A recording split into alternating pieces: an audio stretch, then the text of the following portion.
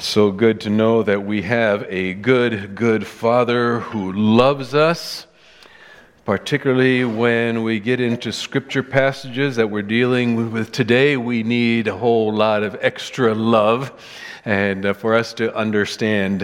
So we're looking at Colossians. We're in chapter 3. We're drawing to the end of chapter 3. And this morning, I'm going to be jumping back and forth, just a couple of verses from Colossians 3 and actually a few more from Ephesians chapter 5. Colossians 3, verse 18, then I'm looking at Ephesians chapter 5, starting with verse 22. I'll jump back to Colossians 3 and then go back to Ephesians 5 because the topics are together. Colossians chapter 3, verse 18. Wives, submit yourselves to your husbands as is fitting to the Lord. Over in Ephesians 5, verse 22, wives, submit yourselves to your own husbands as you do to the Lord. For the husband is the head of the wife, as Christ is the head of the church, his body, of which he is a Savior. Now, as the church submits to Christ, so also wives should submit to their husbands in everything. Back to Colossians chapter 3, verse 19. Husbands, love your wives, and do not be harsh with them.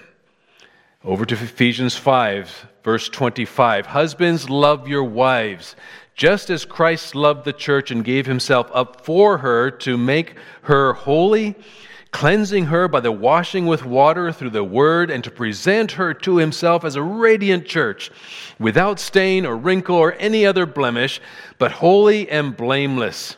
In this way, same way, husbands ought to love their wives as their own bodies. He who loves his wife loves himself.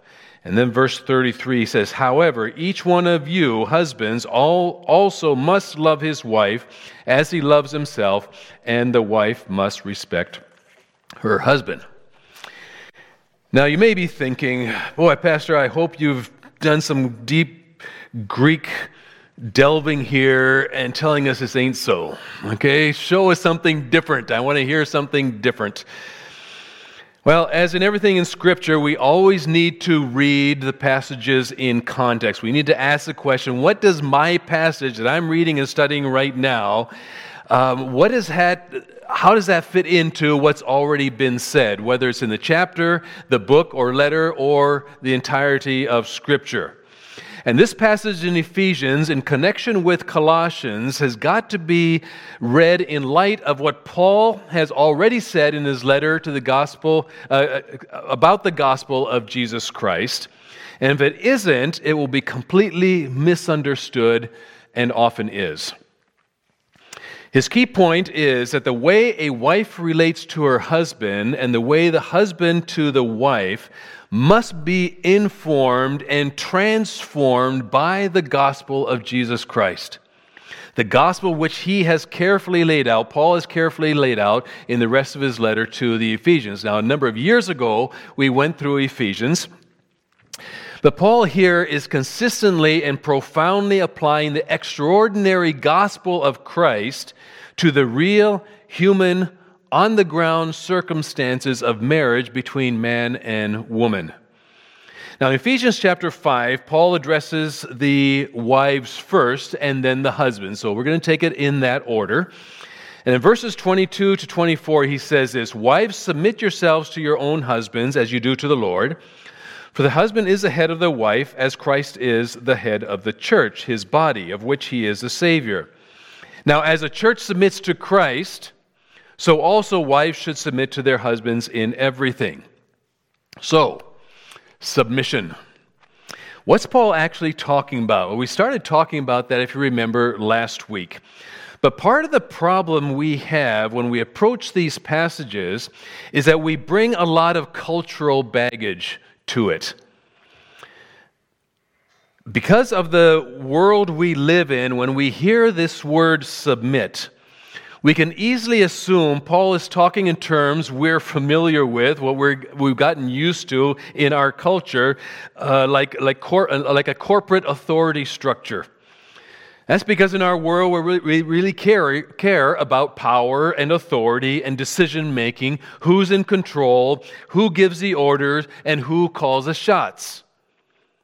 So we can easily take Paul's words here and jump quickly to the conclusion that Paul is talking about marriage in terms of falling into line with decisions from a corporate controller or following orders from on high.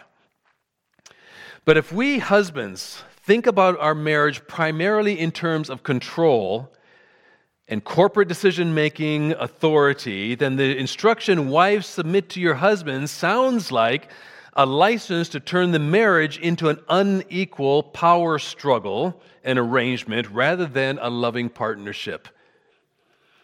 This wrong thinking can lead husbands to ask the horribly sinful and unbiblical question, how can I make my wife submit to me?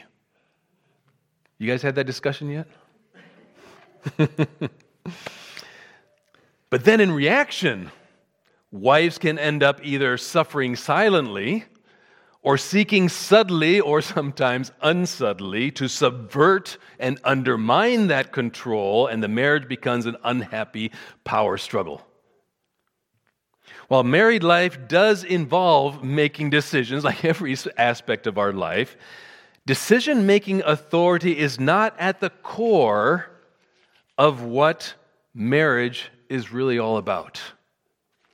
Marriage isn't a business. At the core of a good marriage is care and respect between two people who profoundly love each other as equals and who want what's best for each other and whose aim is to make decisions by mutual consent. So husbands, anytime we categorically say no or refuse to listen to or consider the thoughts or ideas or opinions of our wives, we're wrong. God gave us wives to help us. God called them helpmates for a reason. Ezer, one who helps. To be the men we're supposed to be the husbands we're supposed to be the fathers we're supposed to be. Guys, we need help. And God knew that. The problem isn't what Paul is saying here. The problem is our assumptions about what he is saying. That's why we need to go back to the gospel of Jesus Christ, where Paul takes us, that Paul is saying that we have to keep in mind when considering the relationship between a husband and wife. Now, last week, we already talked some of the context in which Paul is writing. We ended last week by saying that everything that Paul is saying about all of our relationships comes out of the reality of being filled with the Spirit. We've been talking about sanctification, being transformed, being changed, being different, and then exhibiting all the fruit of the Spirit to one another. In addition to that, he prefaces this specific teaching with the fact that we are to submit to one another through respect for Christ. We saw that in Ephesians 5:21. And he says in Philippians 2, in humility, to value others above yourselves, not looking to your own interest, but each of us to the interests of the others. So, the husband and wife relationship is a special example of order and submission. That's because it reflects the relationship between Christ and the church in a very special way. That's why Paul spends time specifically talking about that here. So what kind of order and submission is Paul talking about when it comes to the special relationship between husband and wife? Well, to answer this question, we need to look very carefully at the way Paul describes the nature of the marriage relationship. Wives, submit yourselves to your husbands as you do to the Lord, for the husband is the head of the wife, as Christ is the head of the church. That's the optimal point here in this verse. His body. The image of head, when combined with body, is not primarily an image of domination and subservience, but rather an image of giving and fulfilling, of grace and response with an active, mutual, but non-reversible role for each. When it comes to Christ and the church, Paul in Ephesians doesn't talk about Christ as the head as if he's a CEO of a company or of a military organization. Rather, Christ is head of a body. And this image describes an intimate and inseparable relationship in which the head gives direction and life to the body and provides what it needs for its own good. And the body then fulfills its purpose for the sake of the head. It's a collaboration, it's working together in harmony. Of course, there is a real order there. The head can't be swapped out for the body. You just can't flip that. But the order is not an order of domination or power struggles. The head exists for the sake of the body. It provides direction for the body and is in turn then fulfilled by the body. And the key way Christ showed himself to be head of the body is that he did something deeply sacrificial for the sake of the body. He gave himself. He gave himself up for the body, the church, and so is the Savior of the body. Now, though we are not the Savior of our wives, only Christ can do that, the fact that Christ gave himself in this way for the sake of the church as a Savior tells us something significant about the nature of the ordered relationship between husband and wife. And we're going to be talking about that in a minute. Now, here's the crux of the matter. Paul says in verse 24, "But as the church submits to Christ, in this way also wives are to submit to their husbands in everything." So what exactly does it mean for a wife to submit to her husband according to Paul? Submitting means voluntarily placing yourself within an ordered relationship. God's order. The relationship between Christ and the church is an ordered relationship. But when Paul talks about husbands and wives, he doesn't focus on ideas of ruling and decision-making. A lot of people think that's what this is all about. But instead, as we've seen, Paul describes the order in terms of the husband giving himself in love for the sake of the marriage relationship. The initiative rests squarely on the husband's shoulders. And the wife then responds to his giving and loving, therefore fulfilling that relationship. It's an order of love and giving and responding. So what does that actually mean for us? The only way this can really make sense to us if we have already received and responded to the love of the Lord Jesus Christ. If we've been saved from our sin and from God's wrath, and if we have responded with love back to Christ and joy to what He has given to us in His amazing grace, we should then be able to start understanding how much that impacts Christian marriages. To submit in marriage is to value and honor your husband within the marriage relationship and to actively seek to build up and fulfill that relationship. It's to respect and honor your husband's initiative, to seek to build him up, not tear him down, to support and respond to his initiative in his giving and loving for your sake and the sake of the marriage.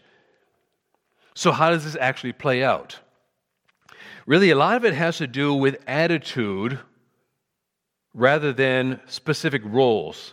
If you're a wife, it'll mean things like having a soft heart and a warmth towards whatever initiative your husband takes to give and serve and love you. Now, admittedly, this can't always be easy. Sometimes it can be really hard because no man apart from Christ is perfect. And often we husbands blow it big time. However, even when your husband does blow it and get it wrong, it'll mean working to respect his efforts and a willingness to respond to his love. It'll mean trying to avoid having contempt for him or putting him down or always seeing the bad side or failing to trust him or always assuming he's going to do a terrible job. Or he's got some kind of ulterior motive. So submission as a wife is not a passive thing. It's an active thing. It has to do with building up, supporting, honoring him as a lover and a giver.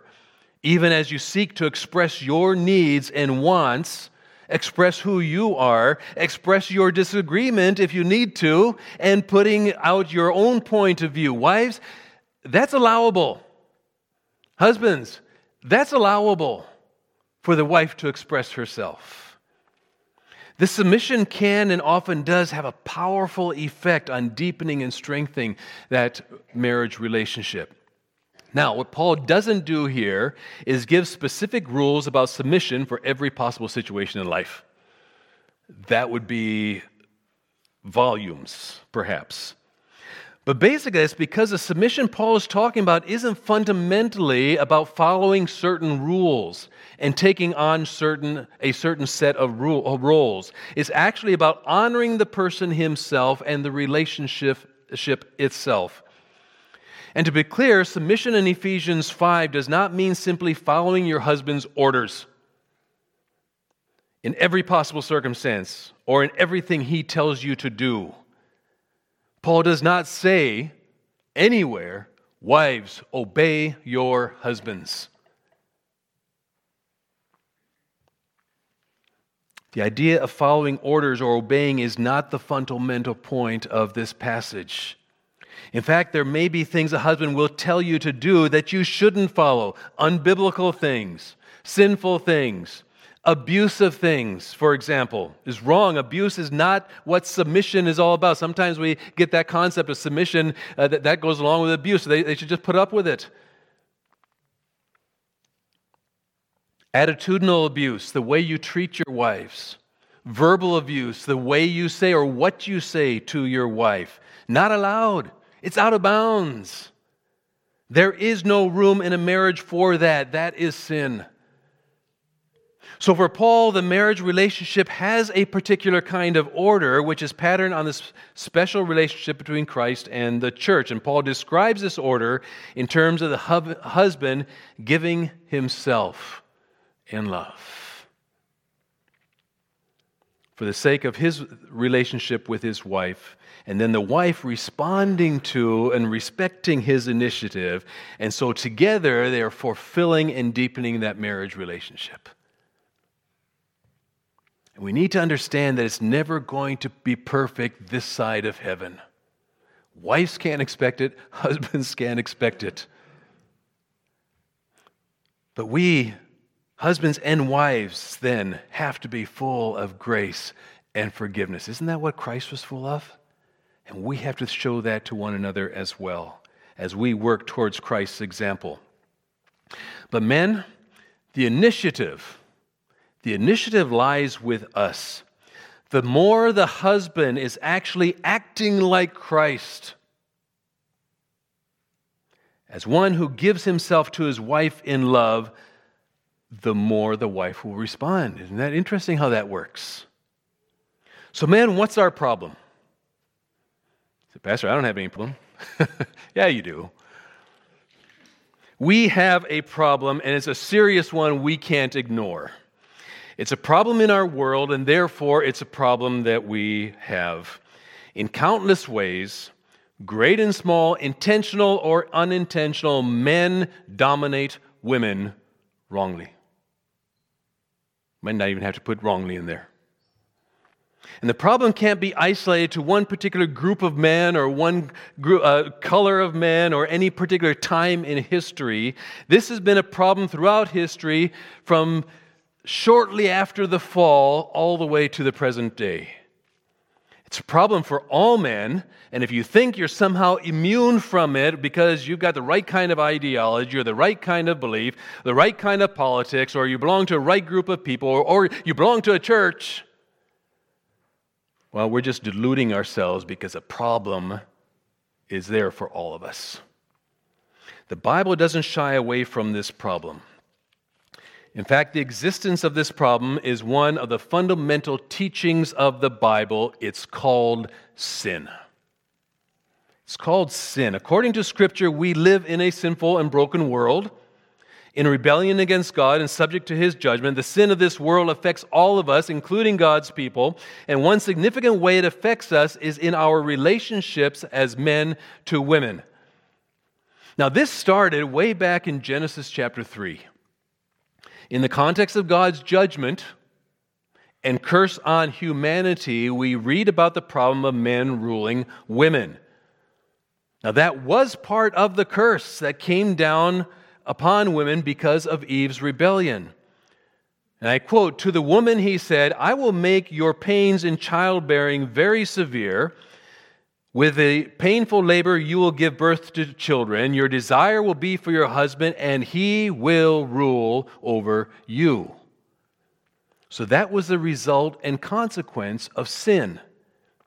But men, down through history, because of sin, have exacerbated that and taken it to a whole other level. So, what should we do about our problem, men? Just because we've identified a problem doesn't mean that we automatically know how to solve it, right? Our world today is trying to solve it by forcing equality and by the emasculation of men, often depicted in TV commercials. You've seen them, right? Showing men as doofuses, inept, incapable, just downright stupid. And at the risk of sounding like a male chauvinist, all right, forcing the elevation of women over men in society, in business, in politics, in every other area is not the answer, because this is a spiritual problem. It's not a social problem. Of course, it's right to ask the questions and pay attention to what's going on, but we're naive if we think that revolutionizing the structures is the ultimate solution that will fix everything. The problem is, in fact, far more deeply rooted than that. Like all sin, the root of the problem is deep within our hearts. And so we need something far more radical to fix it. And the solution that Paul spells out in depth in his letter to the Ephesians all stems from the loving, sacrificial death of Jesus Christ on the cross for our sin. And we come back to Easter again. Easter is all the way through Scripture. It involves God making us new people and giving us His Holy Spirit to transform us in the way we think and act and behave in order to live lives in and for Christ. And in verses 25 to 33 there in Ephesians 5, Paul shows how Jesus' death on the cross for our sins works to transform that most intimate human relationship, husbands and wives. And in this passage, please note this: men are never told to dominate their wives. In fact, Paul never even tells men to rule their wives. So what's the first thing Paul does as he turns to address husbands there in chapter 5? He reminds them of the gospel. Let's go back to Christ. More specifically, he goes into detail about the reason Christ loved and gave himself for the sake of the church. Listen, verse 25, "Husbands, love your wives, just as Christ loved the church and gave himself up for her to make her holy, cleansing her by the washing with water through the word, and to present her to himself as a radiant church, without stain or wrinkle or any other blemish, but holy and blameless." It's interesting how Paul, in a few short phrases, summarizes what he's already said about Christ and the church, but he doesn't just repeat himself. Instead, he takes the gospel and re-describes it in terms of marriage. He talks about the church like a bride being prepared for her wedding day, being washed and made splendid for the day she's going to marry the bridegroom. Why does he do that? He does it to show that the truth of the gospel, especially what Christ has done for the church, is not just something that saves us from judgment, which of course it does, but it's also a pattern for how husbands are to treat their wives. Paul describes here a particular kind of loving and giving that is a special responsibility for a husband toward his wife. It's what being a husband is all about. And this loving and giving is all grounded in Christ's own activity of loving and giving for the church. This is a radical commitment, a radical responsibility, and it involves not just our actions, but our attitudes. So let's take a look at the two key elements that we're responsible for. First, husbands must love your wives. just as Christ has loved the church. Now, the word love doesn't just mean feeling strong desires for a woman or having a sexual desire for someone. That's the world's kind of love. That's all they know. Guess what word Paul uses here in Colossians chapter 3 and Galatians chapter 5? Agape. Yes. Do we need a reminder of what that is? The definition is there in 1 Corinthians chapter 3. Agape love, that's the Greek. Agape is patient. Love is kind. It does not envy. It does not boast. It is not proud. It does not dishonor others. It is not self-seeking. It is not easily angered. It keeps no record of wrongs. Love does not delight in evil, but rejoices with the truth. It always protects, always trusts, always hopes, always perseveres, and love never fails. Agape never fails. That's, men, is our kind of love. That's our kind of love. We should have those verses memorized. That's God's love that He showed to us. That's Christ's love for His church because of His great love for us, His agape love, His unconditional love, the undeserved love. God, who is rich in mercy, made us alive with Christ even when we're dead in transgressions. We didn't deserve that love, but that's agape love. And this love is seen most clearly in the second part of in the verse there in Ephesians 5. In Jesus' act of giving, Christ gave Himself for the church. And here Paul is deliberately pointing his readers back to what he said earlier in verse 2 of that same chapter. Christ loved us and gave Himself up for us. It's a fragrant offering and sacrifice to God. Now, while all believers should imitate Christ's sacrificial, that agape love, as we relate to one another, because we're all part of Christ's body, Paul's point here is that this loving imitation of Christ applies in a very particular way to the way a husband is to relate to his wife. In other words, the husband has a special responsibility and initiative in loving and giving himself for his wife. Yeah, but Pastor, well, what if my wife isn't submitting to me? No. No ifs. No ifs. Yeah, but no buts. Yeah, but what if? No. No ifs, no buts. Love and give. Love and give. Love and give. That's what we're allowed to do. Love and give. Gentlemen, we have no right to exert our rights. The only right we have is to love and sacrifice and give up ourselves. Wives, in this relationship, have no right to exert their rights. Their right is to respond in love to their husbands as they are loving and giving. The reason there are, and I believe this in my heart, the reason there are so many divorces among Christians is because they blow this principle.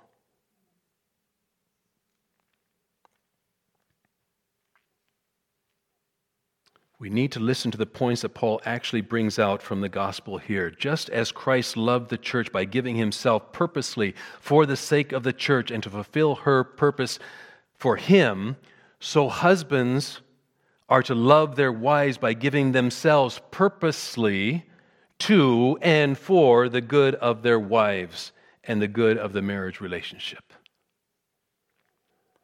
Our daily responsibility is give ourselves for our wives, to enable them to grow and flourish. This is for her good, but it's also for my good as well, because she will then respond in the way that God wants her to respond. And this is not just a one-off sacrificial event that we are to do. I mean, she ought to be happy, right? That I chose her. I'm such a great catch. No. It's about seeing our whole life given over for her good and acting that way every day. It's about taking responsibility in loving and giving. But it's not just about giving her things, gifts and time and kind words. Those are all great. My wife, my love, that's true. My wife loves it when I do that. But the giving Paul is talking about here is much more than it's giving her yourself. That's because you belong to her. Have you ever thought about that? You know, when my wife and I got married, on the inside of our wedding bands, we had written Song of Solomon 6:3, I am my beloved's, and my beloved is mine. And that's what we are. We belong to each other. I belong to her, and my job is to give myself to her every day. That means considering my life to be lived for her good rather than simply for my good. This involves taking initiative, gentlemen, to do things for the good of your relationship with her. And this ends up being good for you too. There are good consequences. Listen, the more a marriage grows, the more you give yourself to her, the more beautiful she becomes in your eyes, and the deeper and more intimate the marriage is. So how does this play out according to Paul? Well, take a look at Ephesians 5, starting with verse 28. In this way, husbands too must love their own wives as their own bodies. He who loves his wife loves himself. After all, no one ever hates his own flesh, but nourishes it and cherishes it, just as Christ also did for the church, because we are members of his body. And here he gives us a second example of how we are to love our lives. The first one was as Christ does, and here it's as our own bodies. This really involves two areas of our lives. It's our attitudes and our actions. What's our attitude toward our wives? We need to be thinking about her correctly. She shouldn't be seen as our property, nor as our competitor, nor as a convenient cohabiter with benefits, but rather as so intimately related to us that we treat her like we treat our own bodies. We are to cherish her, not despise her. You're to give yourself to her because she must matter to you profoundly. Marriage should never become a competition where if she wins, you lose, and vice versa. That's not the concept. Rather, marriage should be a win-win. You see, when we give ourselves for her sake, then it's good for our relationship, and we both then begin to grow and flourish together. We need to remember that God gave women to complete us, gentlemen, not to put a thorn in our flesh. And I don't believe that concept of Paul's complaining about his thorn in the flesh. Some say, that's probably his wife. I don't think that. God didn't give wives to be thorns in our flesh. They think differently than we do. Not wrongly, differently. And that's a good thing. And when we negate their thoughts, their ideas, their suggestions, we are despising the wonderful help and gift that God gave to us. Our attitude should lead to loving actions. What actions does your wife appreciate and through which she feels your love? Not what actions do you feel she ought to feel loved. What does she respond to? Have you asked her that? As you give yourself to your wife, you should listen to her and actually seek to understand what kinds of loving actions help her to feel loved and cherished by you, rather than just assuming. A helpful tool for you to work this out, both of you, might be Gary Chapman's book, The 5 Love Languages. Many of you either read it or have heard about it. It's actually a very simple concept. Love is communicated in different ways by different people. And Chapman identifies 5 key ways people express and receive love in a language that speaks to them. There's words of affirmation, acts of service, receiving or giving of gifts, quality time, and physical, not just sexual, but physical touch. You know, in our lifetime, my wife and I have done a lot of cross-cultural ministry. In order to minister in a meaningful way, we have to learn their culture and adapt. We need to learn their language and change the way we do things to show them that we love them and that we truly care. Folks, marriage is a cross-cultural experience. We need to learn, men, their culture, and wives, you need to learn our culture. And we need to learn which language expresses love to each other. And it's never just one. Learn them all. You know, one way I can show love to my wife, which I know she appreciates, I'll tramp around IKEA with her for hours sometimes, and then sit down and enjoy a great lunch of Swedish meatballs together. It was funny, just a couple weeks ago, we were doing just that, and a random lady came up and said to me, "I can't believe how patient and gracious you are walking around IKEA with your wife. My husband would never do that." My wife appreciates it. We're spending time together. Have you ever asked your wife what makes her feel loved and cherished by you? Christ's love for his church really does teach us to love, cherish, respect, and truly give ourselves for the sake of our wives. Now, Paul wraps up his teaching in actually the 33rd verse of chapter 5. He starts by saying, "Each one of you," speaking still to the husbands, "each one of you also must love his wife as he loves himself, as you love yourself." How's that? Just as Christ loves his body, the church, and just as we love ourselves and take care of ourselves, we are to love our wives. We are to consider our wives as we would consider our own body. And it's interesting to note that at the beginning of this whole discussion in the earlier part of chapter 5, he starts, remember, by speaking to the wives. That's where we started this morning. But here, he's starting with the husbands. Why? Because we are the head. We are the initiators. Sounds like a movie title, doesn't it? It'd probably make a great Christian movie, actually, about the roles of a husband. We are the initiators. Men, if we take care of our responsibility, we'll have no issues with our wives. It's on us. The head is to take the lead. The head is to be the example. My head does what's best for my body. I care for it. I feed it properly. I lead it to exercise for strength. I try not to endanger it. I try not to hurt it or make it do something which is demeaning or hurtful or harmful. My body knows that it can trust my head, and therefore my body will respond to my head. Have I blown it and hurt my body? Yeah, I have. And my body reacts.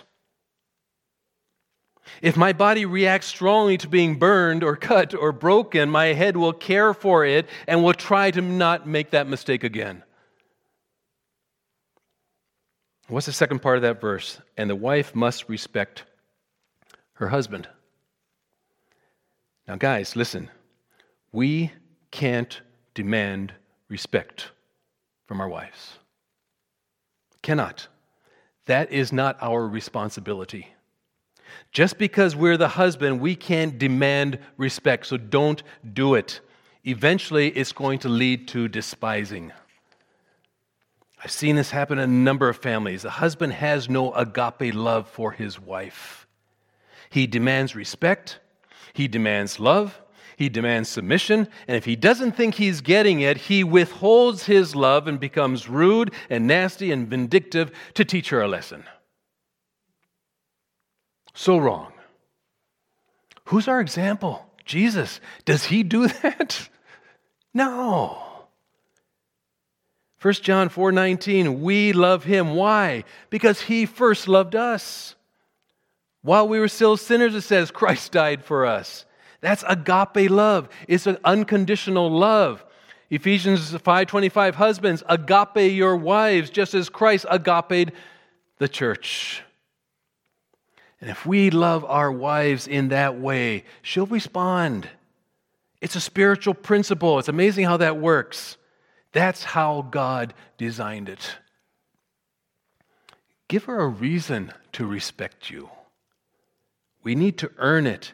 If we're belligerent and rude and demeaning and vindictive and hypocritical with life at home versus at church, we're not giving them a reason to respect us. We earn respect, and it comes from loving them and respecting them, treating them as equals, asking their opinions and advice and input, and then following through with that, considering them over ourselves. Ephesians chapter 2. If something bothers them, stop it. Simple. Be gentle, be gracious, be loving, be giving. That's a lot. But that's why we have the Holy Spirit, who transforms us, changes us, purifies us, gives us strength. Remember, for both husbands and wives, whatever you do, work at it with all your heart. Got to work at it. Work at it with all your heart as working for the Lord. He needs to be the love with an agape love. Father, this morning,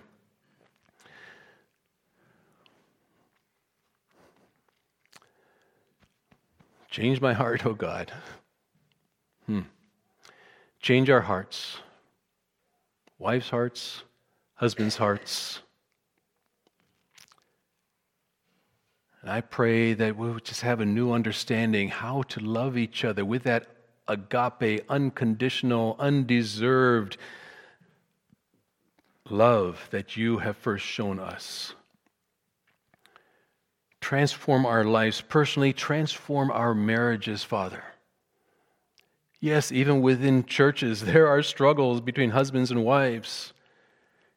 And so often it becomes because of selfishness. We get back to doing what we want to do.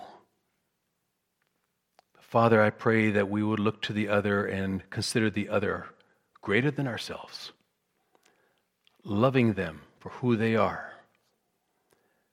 Father, this can only be done through the power of your Holy Spirit, and I pray that you would just do a mighty work in us today. Transform our lives, transform our marriages, transform our families, and we thank you. In Jesus' name, amen.